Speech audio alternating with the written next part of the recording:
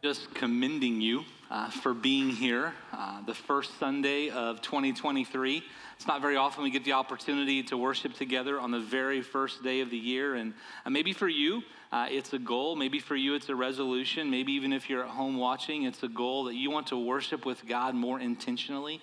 And I would encourage you as a family, as an individual, that that's one of the best goals for a new year, is to worship God on a consistent basis, to gather with people. Something special happens. And so I just want to commend you because you made it. January 1st, 2023, you may have been up late last night. You may have had way too much, sparkling apple cider. You may have had one too many cookies. You may have watched far too much of a football game that disappointed you in the end at midnight. But you are here. And what better way to begin a new year than worshiping together with other people? I have a challenge for you this morning, and then I want to take you on a journey. And here's the challenge. I want you to think about the time that you have as you begin this year. And the challenge is this: to invest the time that you have this year, whether you're in junior high, whether you're in high school, whether you're an adult who's aging, to use the time in a way that most honors the heart of God and brings the most eternal return for the hours and the minutes and the days and the weeks that you invest. What would it look like for you to invest your time in such a way, the time that God gives you, in a way that matters most for eternity? And probably to answer that question, you're going to need to have conversations. If you're here with the family, you need to talk about it in your car ride. You need to talk about it at meals. You're going to need to meet with a group of friends who have similar priorities and gather at a coffee shop and say, what would it look like to invest my time, the seconds, the minutes, the hours, the days, the weeks, the months that God gives me this year, in a way that brings the greatest return for his kingdom, where he can make the most impact in my life, but also through my life in this world. And to help us think about that, I want us to go on a journey. And so if you have your token, go ahead and grab that out. Did anybody not get a token? If you didn't get one, hey, see, I got a handful here. And I'm not in the live stream anymore. So if anybody else needs one, I've got some up here on the stage. You can grab them, or they're at the back door. Just go ahead and grab that token out and hold it in your hand, and then I want you to go on a journey with me. You're going to need to use your imagination a little bit, but to help you with imagination, I'm going to give you some jump start and some pictures, okay? And so I want you to see this first picture, and it's okay for audience participation. What do you see in the picture, kids especially? What do you see?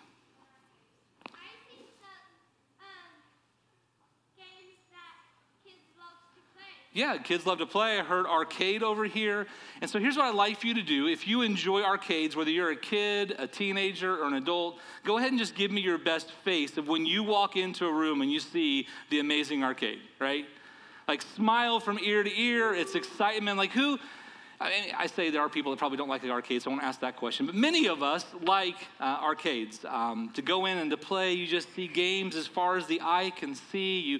You hear the dings, and you hear the bells, and you hear the laser fire, and you hear the revving of engines on racing games. You hear the sound of the basketball, going in the hoop, the skee ball machine. Maybe even you see the joy at the ticket counter. And speaking of that, I want you to see the prize counter next. Because what arcade is complete without the prize counter, right? And the prize counter is placed so strategically, it's organized so well. The big prizes up top that you can never even hope to obtain, but they make it seem like it's obtainable. And then you've got the small glass counter below with the things that you might be able to earn enough tickets to purchase. In that small glass case, they usually have maybe pieces of candy, like 10 tickets for a Tootsie Roll, or 25 tickets for a piece of taffy, or maybe 100 tickets for one of those sticky hands that you throw up on the ceiling one time and it won't come back down. And so with your cathedral ceilings, it sits there for months and then maybe even years.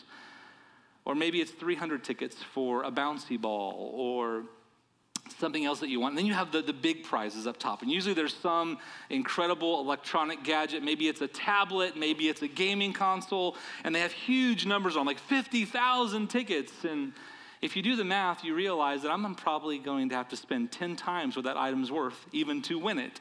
But that's the prize counter. But what does it take to get things at the prize counter? And that leads to the next picture. It takes tickets. Now, I know this is a little bit dated. I know there are still some arcades, some gaming centers that take tokens and issue tickets. Many of them are switching over to cards and card readers, but I think many of us still can think of times when we could put tokens in games and play, and the goal was to get as many tickets as you can. The hope was I can enjoy myself by putting my token in the machine, but still take something home with me. My experience can lead to something more. So kind of with those images in your mind, I want you to imagine with me. So whatever it takes, if you've got to close your eyes, if you got to stare at your token, I want you to imagine something with me. You've gone into this beautiful, incredible, loud arcade. But you don't have just one token. Go ahead and take that token and place it in your palm of your hand. Maybe cup it. And think of that token and being maybe hundreds of tokens in your hand. You feel like your hour has limitless possibilities. And so you begin racing around the arcade and you're putting token in machine after machine after machine. And maybe you run to that machine where you can whomp the groundhogs with a hammer. Or maybe you run to that machine where you can shoot baskets and earn tickets. Or maybe you go to the machine, the skee ball machine, where you can roll that ball and try to hit a target worth 1,000 points, 10,000 points. Or maybe you go to the big wheel that you can spin, hoping to earn all kinds of tickets. Or maybe you go to Let's Make a Deal and you try to get the right briefcase. Or maybe you jump on the motorcycle to race through the streets of Los Angeles. So for minutes, you're moving from machine to machine. You're laughing. Tickets are spitting out of the machines. You're stuffing them in your pockets. They're hanging out. You're bartering. You're trading. And then the moment comes when you look into your hand, and there are only a few tokens left. What happens in that moment? For many of us, in that moment, there's a little bit of regret, maybe a twinge of regret. I remember having this experience with my own children, and you look at the tokens and you feel the tickets in your pocket and you think, oh man, I need more. And so every child, every student, every adult starts coming up with a plan. Which games can I play to get the most tickets that have the greatest reward? And so you spend the next several moments moving from game to game, but you bypass the ones that maybe you enjoy but don't offer much in return, and you choose those games that bring you the most tickets. Go ahead and pinch that token in your hand and just look at it for a moment. When you know you only have one token left or a few tokens left, does it change the games that you play? It does, doesn't it? Once you realize that the number of tokens you have is limited, you want to use them differently to get a better return. You want more tickets. But let me let you in on a secret. Your tokens were always limited. Even when your hands were full, you had a limited supply, but it's something about seeing how few there are that you realize that I need to make the most of these. What would happen if when you began your time in the arcade, if you realize I only have a limited number, let me make the most of these now, you would get a greater return, more tickets, bigger prizes. I want you to look at that token again, and I want you to imagine that the token represents time.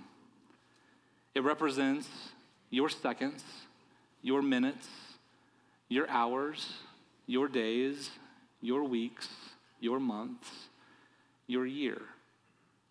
I'm guessing over the last few days, especially if you're middle school or older, maybe you've taken a few moments, even if it's just a handful of moments, to reflect on 2022, and maybe there's some regret, how you spent your time, what you did, what you didn't do, maybe what was done to you.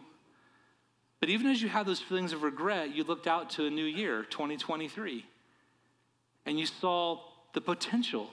Maybe there was optimism that filled you, like there's a whole year that lies ahead. We sit in a pretty advantageous place this morning. We're only a few hours into 2023. You still have the bulk of 12 months, 52 weeks, 365 days, 8,760 hours, 526,500 minutes, 31,536,000 seconds remaining in your day. and reigning in your year, and you probably think my hands are full. But they're still limited. How will you use the seconds and minutes and hours and days and weeks and months that lie ahead? Will you use them for those things that matter most to the heart of God? Will you recognize that your time is limited? I want to show you a passage of scripture. It's in Psalm 139. It's a passage we often read in January as we think about the value of human life. But in Psalm 139, the psalmist talks about how God knows everything. He knows what you think before you think it. He knows where you're going to go before you go there. He knows the words you're going to speak before your tongue even begins to form the sound. He knows the number of hairs on your head. And he tells us this in Psalm 139, verse 16. He writes of God, God, you saw me before I was born. Every day of my life was recorded in your book. Every moment was laid out before a single day had passed. Here are a couple important truths about time. Yes, your time is limited, but also God alone knows the number of your days. God alone knows the number of the tokens that you have to use and spend in this life. And that should challenge us to use those wisely. The psalmist in Psalm 90, verse 12 says, teach me, O God, to number my days that I might live wisely. I want to take you back to the arcade for a moment.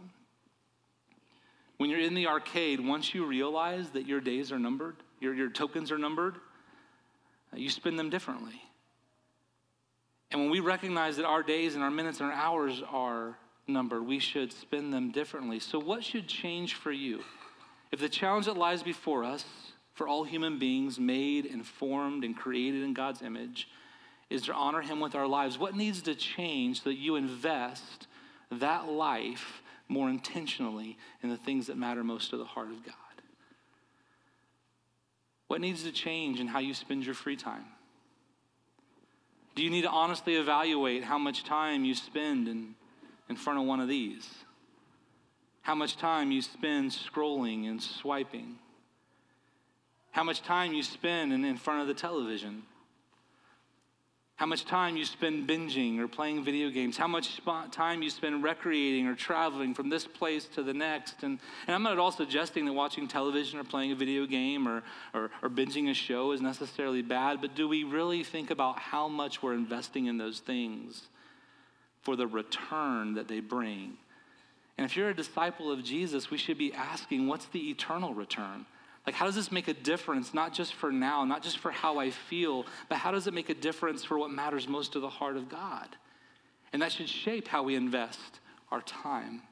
It should change how we invest our minutes and our hours and our days. What would happen if you viewed your time like those tokens? They're numbered. God alone knows the number. How would you invest them differently? Would you escape the same way with your time? Would you numb yourself the same way with your time? Would you grumble? Would you complain? Would you gossip the same with your time? What would you do differently? Again, those are questions I can't answer for you. The Word of God is the best place to turn to allow God to inform what should shift and change in how you invest those moments, those minutes, those hours, those days. I want to take you to one final passage that I think gives us some clarity and maybe a starting point. It's a favorite passage of mine. It's in Hebrews chapter 11. Even our kids are probably familiar with some of Hebrews 11. It's that chapter in Hebrews that talks about these great people of faith like Noah and Abraham and Moses and great women of faith like Ruth or Rahab, and they tell stories of how God used them to make a difference in the world. And here's what it says about Moses in verses 24 through 27. It was by faith that Moses, when he grew up, refused to be called the son of Pharaoh's daughter. He chose to share the oppression of God's people instead of enjoying the fleeting pleasures of sin. He thought it was better to suffer for the sake of Christ than to own the treasures of Egypt, for he was looking ahead to his great reward. It was by faith that Moses left the land of Egypt, not fearing the king's anger. He kept right on going because he kept his eyes on the one who is invisible. This brief description of Moses' life offers us some goals for how we might invest the tokens of our life, the time of our life. Look at verse 24. Moses, you may recall from the story in Exodus, rose in prominence. Stephen even tells in the sermon Acts that he kind of, was schooled in all the wisdom of the Egyptians. He was a prominent man, an influential man, held a great office. But yet, what did Moses choose? He chose to refuse to be called the son of Pharaoh's daughter. He didn't spend his time chasing accolades and titles and power. Verse 25, he chose to share the oppression of God's people instead of enjoying the fleeting pleasures of sin. He didn't spend his time pursuing those things that would satisfy his sinful pleasures. Verse 26, he thought it was better to suffer for the sake of Christ than to own the treasures of Egypt. He didn't spend his time just trying to amass and accumulate all the gadgets, all the gizmos, all the great things of life. And why? Because he was looking ahead to his great reward. And then in verse 27, he kept his eyes on the one who is invisible. He chose to spend his life, he chose to spend his time, he chose to spend his tokens looking at what brought the greatest return for the kingdom of God. Will you do that in 2023? We're going to take a moment here and celebrate the Lord's Supper together. We have communion stations all around the room. They have prepackaged communion, again, like we had on Christmas Eve and Christmas Day. It's a time when we gather together as a church, and if you're a disciple of Jesus, if you've made a commitment to following Jesus, we want you to share in the Lord's Supper with us. You don't have to be a part of Lebanon Christian Church, but it's a time when we eat this small piece of bread that represents Jesus' body that he gave for us. He died for us to save us from sin. And the juice represents his blood that he willingly poured out for us on the cross, again, to rescue us from sin. He gave his all for us to rescue us to something far greater than just frivolously spending it and wasting time. He gave it to us to invest it intentionally, to make a difference for eternity like he did for us. And so in a moment after I pray, you're welcome to get up and grab some of the prepackaged communion around the room and come back to your seat and share in the Lord's Supper together. And after we've given you some time, we'll sing a couple more songs together before we're dismissed into our new year. Let's pray. God, I thank you.